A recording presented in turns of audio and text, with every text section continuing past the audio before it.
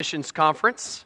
It's a joy to be with you and to have the opportunity to lead us in the teaching segments throughout this weekend. And we've been talking about what it means to go.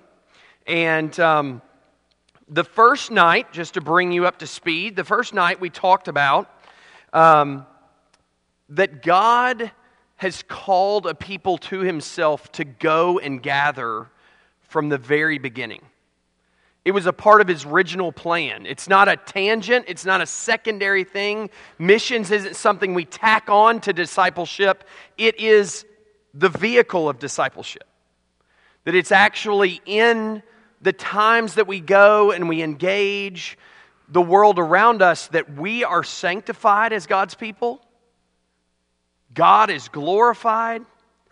And the people of God are drawn in.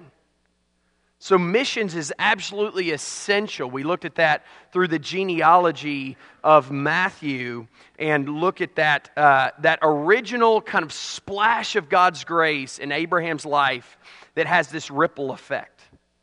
And then last night, we had a little bit of a conversation around some of the obstacles that we face in going.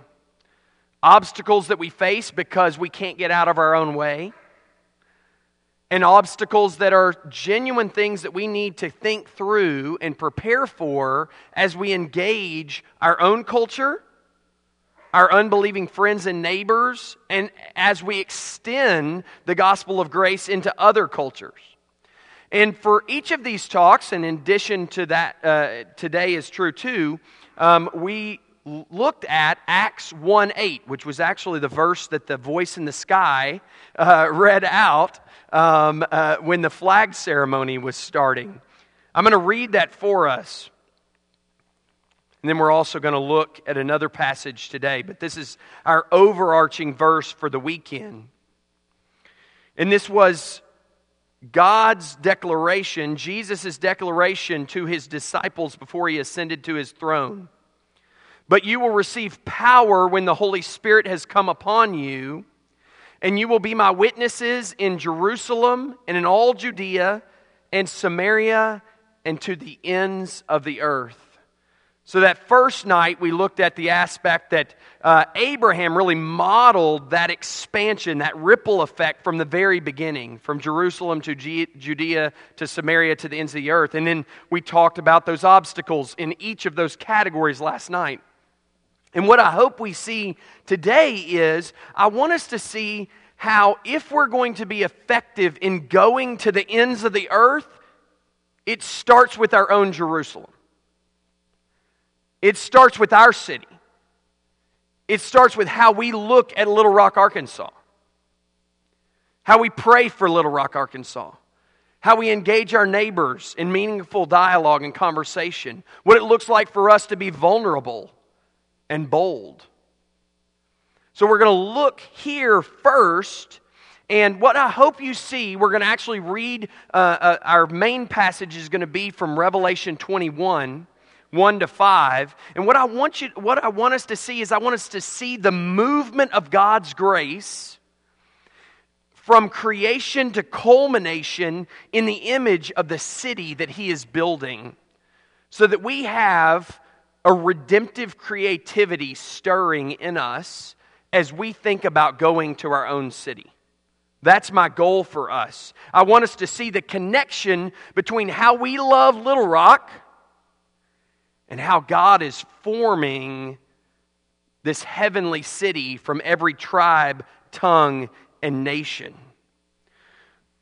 That we are reading that resurrection reality back into our mission right now. So that we don't just end up somewhere that Jesus is resurrecting this body and we go, oh, I was going this way and you led me this way. But actually, we begin to think about our programs and the way we use our time, the way we use our prayers and our words in direction that He is pushing us in terms of this beautiful city. So going begins here. And one of the phrases that I use at our church, Christ Community, if you don't know who I am, my name's Hunter Bailey. I'm a church planter that is supported by this church in Fayetteville, Arkansas, about 2.5 hours, 3 hours up the road, depending on how fast you drive. And right down from the university. And one of the things that I try to cultivate in our people, in our love of Fayetteville, Arkansas, is that we say, one of our catchphrases that we want everybody to know in our church is, we're in the city for the city. I heard a guy one time define what that meant to him, and I stole it. And he basically said, there are plenty of good Christians using great cities to plant and become great churches. But that's not what we want to do. We want to be a great church to bless a great city, to make a greater city. Do you see that? That our mission mindset is not that we're parasites on the city of Little Rock, Arkansas, trying to extract a few folks out, but that actually we're sent in. That we're going here, we're called to be, as Jesus says, salt and light. What does that mean? Well, salt is a preserver of that which is decaying. And there's a lot of decay around us, inside of us, as well as inside of our friends and neighbors in our city. And we're called to be a preserver. It's also a flavor enhancer of the thing that is there. Salt for salt's sake tastes terrible. If you just took a teaspoon of salt and threw it back, it's awful. The beauty of salt is that it's rubbed into whatever it's trying to flavor, and the flavor of that thing comes out and is more beautiful. That's who we are as salt to Little Rock, Arkansas. Is Little Rock, Arkansas more flavored by the beauty and grace of the gospel because of covenant? I hope so. We're light.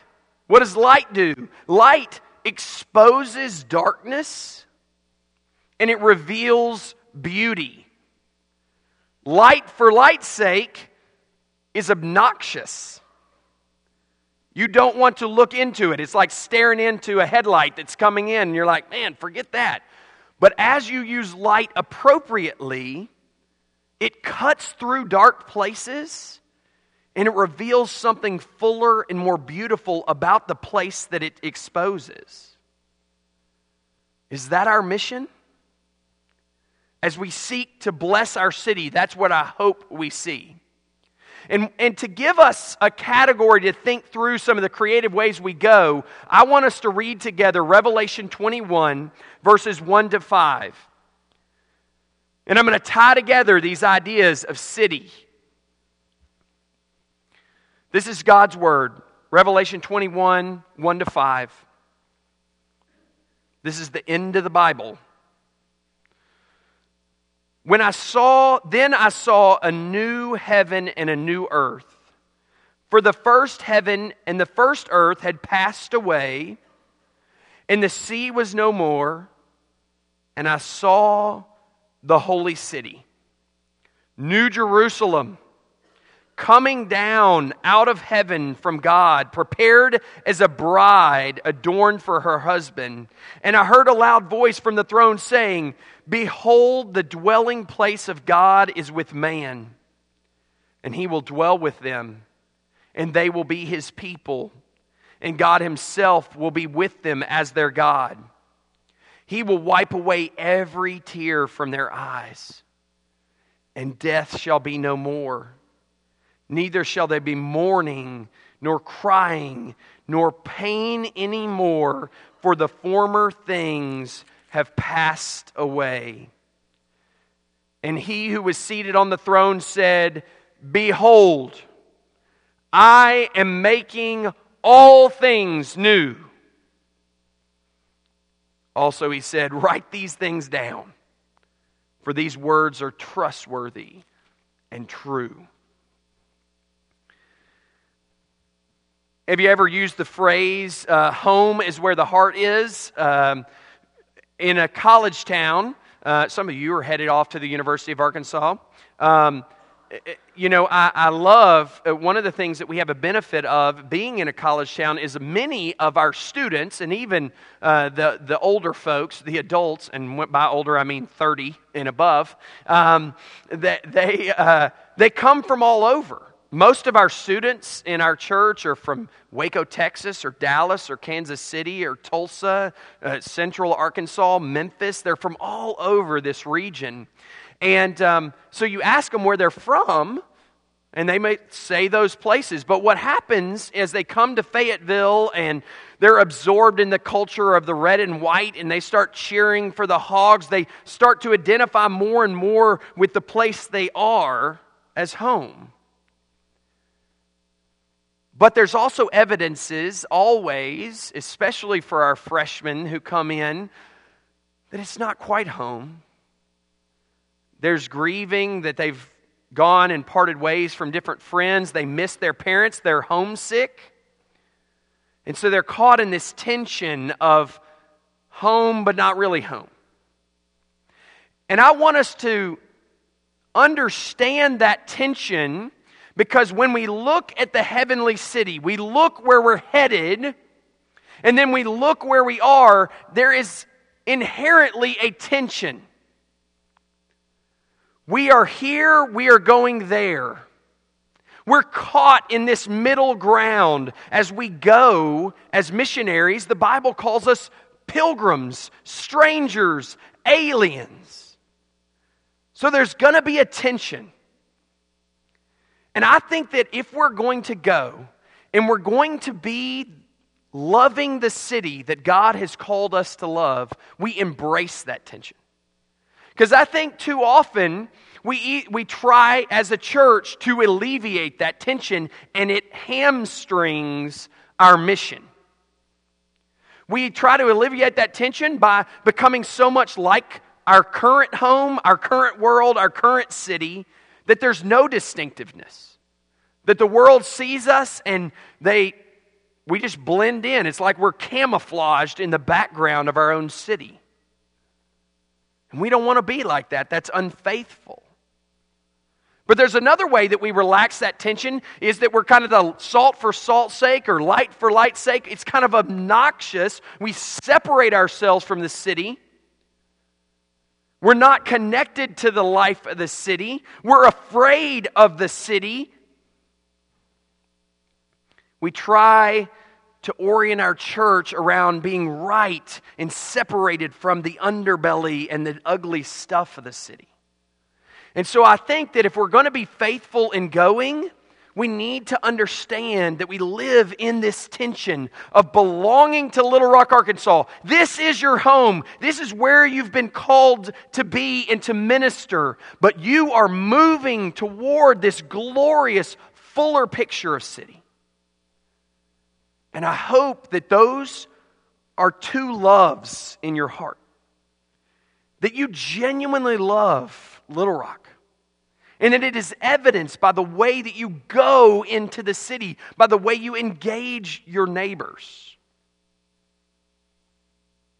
But that you never lose sight of that we are the God of grace is on the move to bring about a fuller city experience. And so I want us to use Revelation 21 to help us live in that tension. We're going to look at three things. God is for the city, the church is for the city, and our ministry is for the city. So God is for the city, the church is for the city, and our ministry is for the city.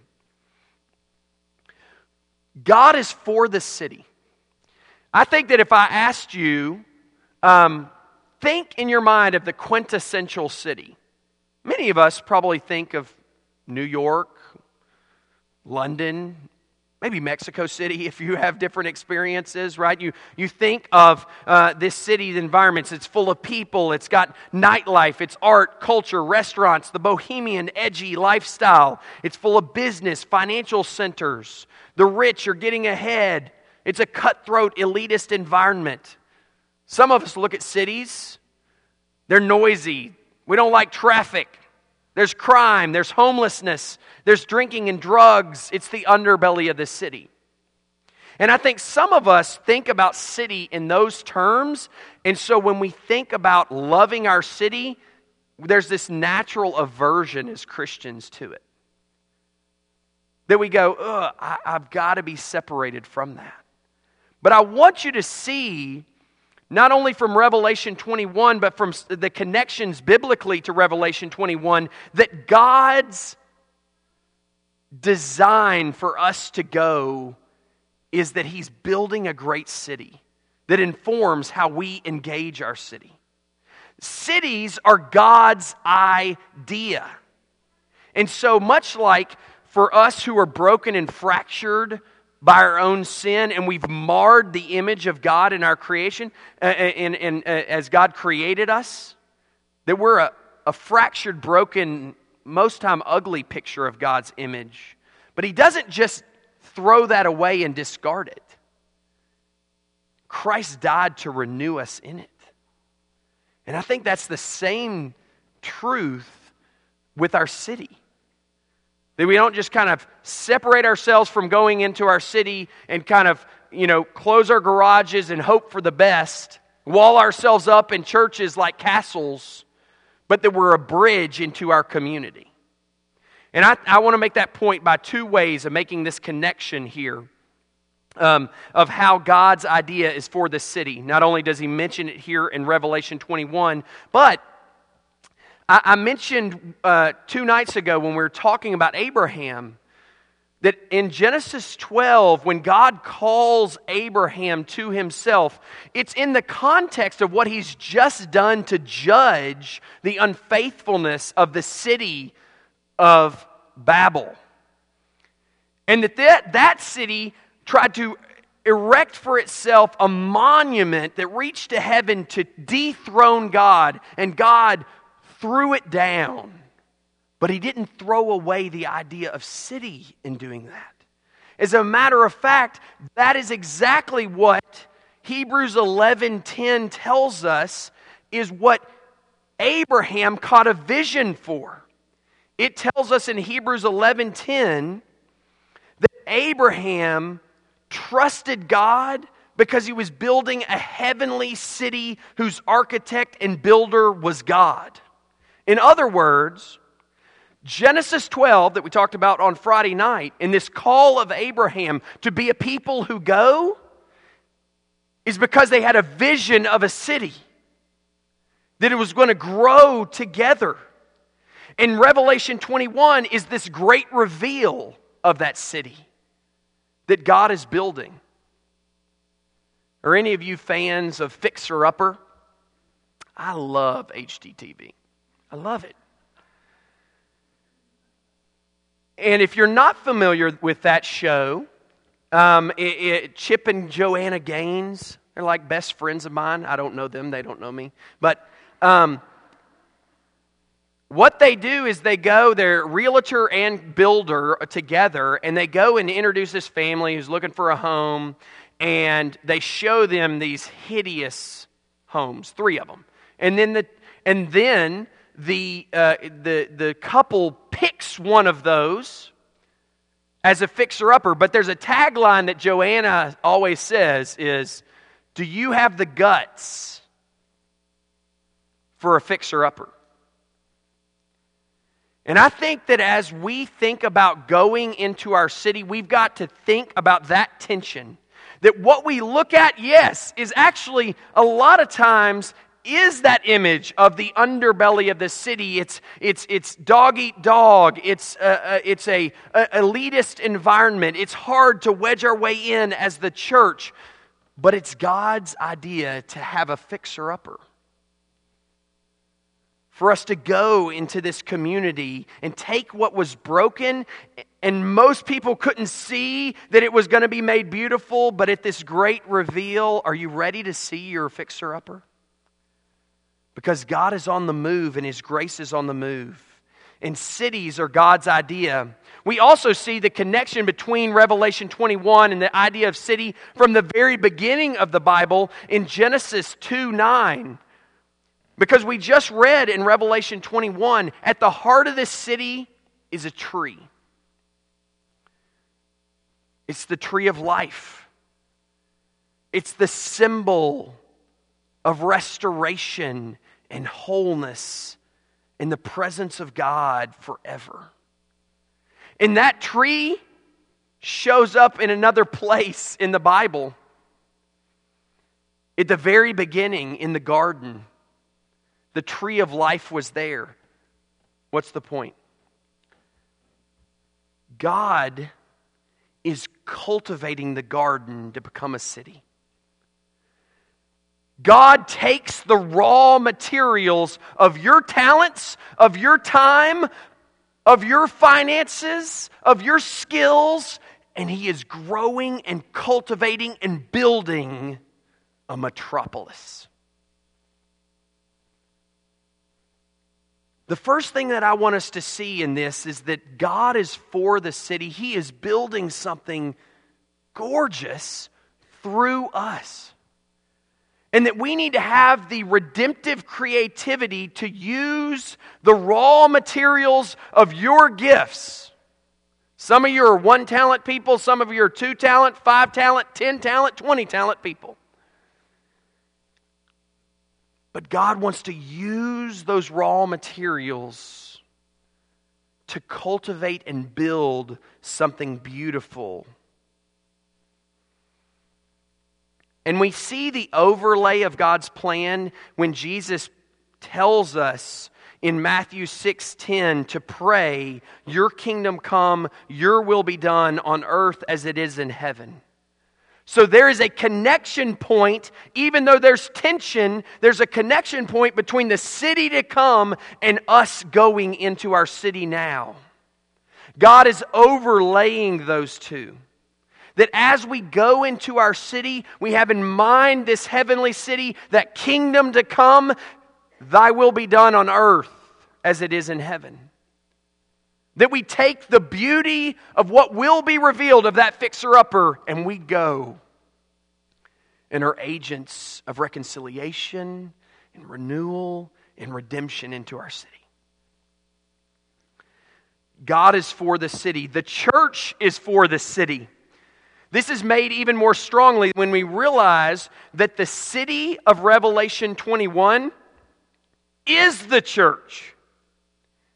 How do I get that? Well, we're told in Revelation 21 that the church here, this heavenly city, this new Jerusalem, is the bride of Jesus. But the language of bride of Jesus shows up somewhere else in Scripture. Ephesians 5:25, 31 to 32, Paul reminds us that the church is the bride of Christ. Now, I'm not a math expert, but if the city of Revelation is called the bride and the church is called the bride, then the city is the church. That's Algebra 101. Something like that. So what does that mean for us? If the city is the church, what does that mean? I would suggest that the main point is God's design in going into the city is that the church is at the very heart of it. We cannot, covenant, be pushed to the margins. We have to force our way into the city in beautiful and winsome ways, because the city, if it's going to be the beautiful city that Jesus is resurrecting, needs the church. We're not the cherry on top of something beautiful. The church is supposed to function more like the center of a spider web, that ripple effect of redemption that spreads out into the whole city. And I know it's hard. We talked last night about some of the obstacles. Forcing our way back into the conversations of our community is like putting on those jeans you hadn't put on in a while. And you didn't lose weight. And you put them on and you're kind of like, oh man, maybe I got my son's jeans. Right? Because I'm trying to pull up the legs and trying to button up. And then what do? You start stretching and you go, oh, nope, they're mine. I'm still gaining a little weight, but they're mine. Right? It's that kind of exercise to go, man, the world around us is trying to squeeze you out of it. And if we are going to be faithful to model our commitment to the city, to be the heart of the city, to be the church that is for the city, then we need to press back on that. That we need to force our way back in to those conversations because the church is essential to the flourishing of this community. God is for the city. The church is for the city, and our ministry is to the city. What does that mean? Well, I think that if you break down the pictures here in Revelation 21, you see a holistic picture of city life, the fullness of life in this city. There's 4 characteristics, I think, of that restoration in the wholeness of the city that is to come, that we are then in turn to be informed by as we go to minister to the city more fully. Our relationship with God is restored. We're told in Revelation 21:3, God Himself will be with them. He will be their God. Restoration of the relationship with others. So the first was restoration of the relationship with God, relationship with others, that His people come and they dwell together again in harmony. The fullness of the church, the full kingdom. Restoration of the self. Every tear is wiped away. There's no more mourning, no more pain. The shame, the rebellion, the hurt is gone. There's no more cutting. There's no more pride that separates us from others and self. And there is a restoration of the relationship with the world. There's a new heavens and a new earth. That doesn't mean, by the way, that He just scrapped the plan and threw that into the trash can. The model of that new heavens and new earth, that resurrection reality is the resurrection of Jesus. Jesus was still Jesus. When He rose from the dead, He had some special qualities after resurrection, but He was still Jesus. And the reality of the new heavens and the new earth is the resurrection reality of the thing we've got now. In other words, our ministry isn't just greasing the skids of a train that's going off a cliff. Trying to do a little bit, trying to stay out of trouble until Jesus comes, burns this whole thing up, and we get something all new. That's not. The burning is a purification fire, not a condemnation fire. And so our ministry should be as far as the curse is found. That if we're going to go and be for the city that God is raising, and it shows this beautiful picture of wholeness where our relationship with God, our relationship with others, our relationship with self, our relationship with the world is all new. It's all restored. It's all shalom. Then those pillars probably should shape how we do ministry. That we're not just sent out to try to get a few converts. That's great. We want people to come to faith and repentance. And if you don't know Jesus today, we long for you to know Him.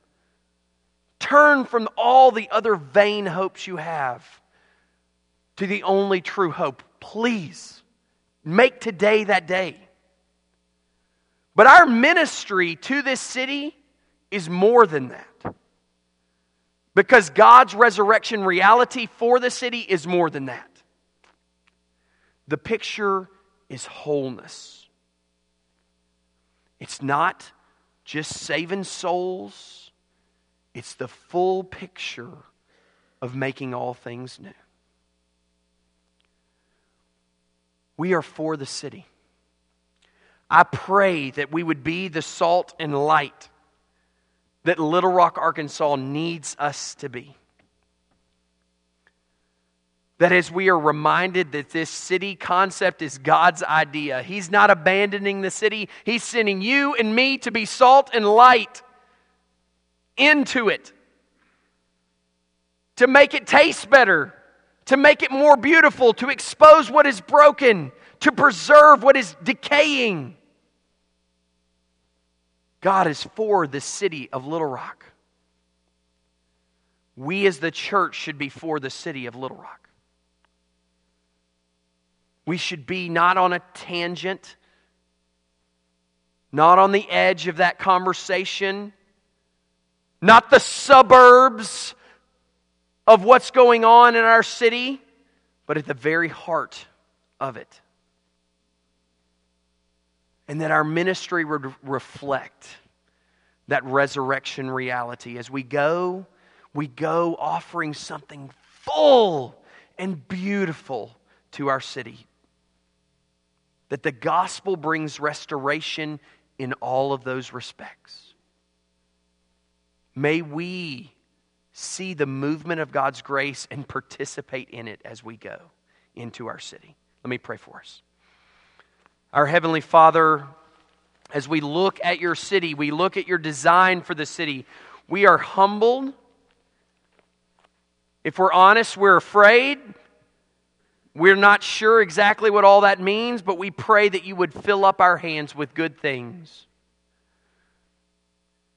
That we might love the city to which you have called us. And in being for the city and going into the city and ministering to the city, that we would participate in your movement of grace to the ends of the earth, to the city that you are drawing to yourself. Give us hope to live in the midst of tension. Give us the faith to trust you for the assurance of things that we are hoped for, but that we have not yet seen them. We love you, Jesus. We are thankful for your grace being on the move in our own lives and in Little Rock, Arkansas. In Christ's name, amen.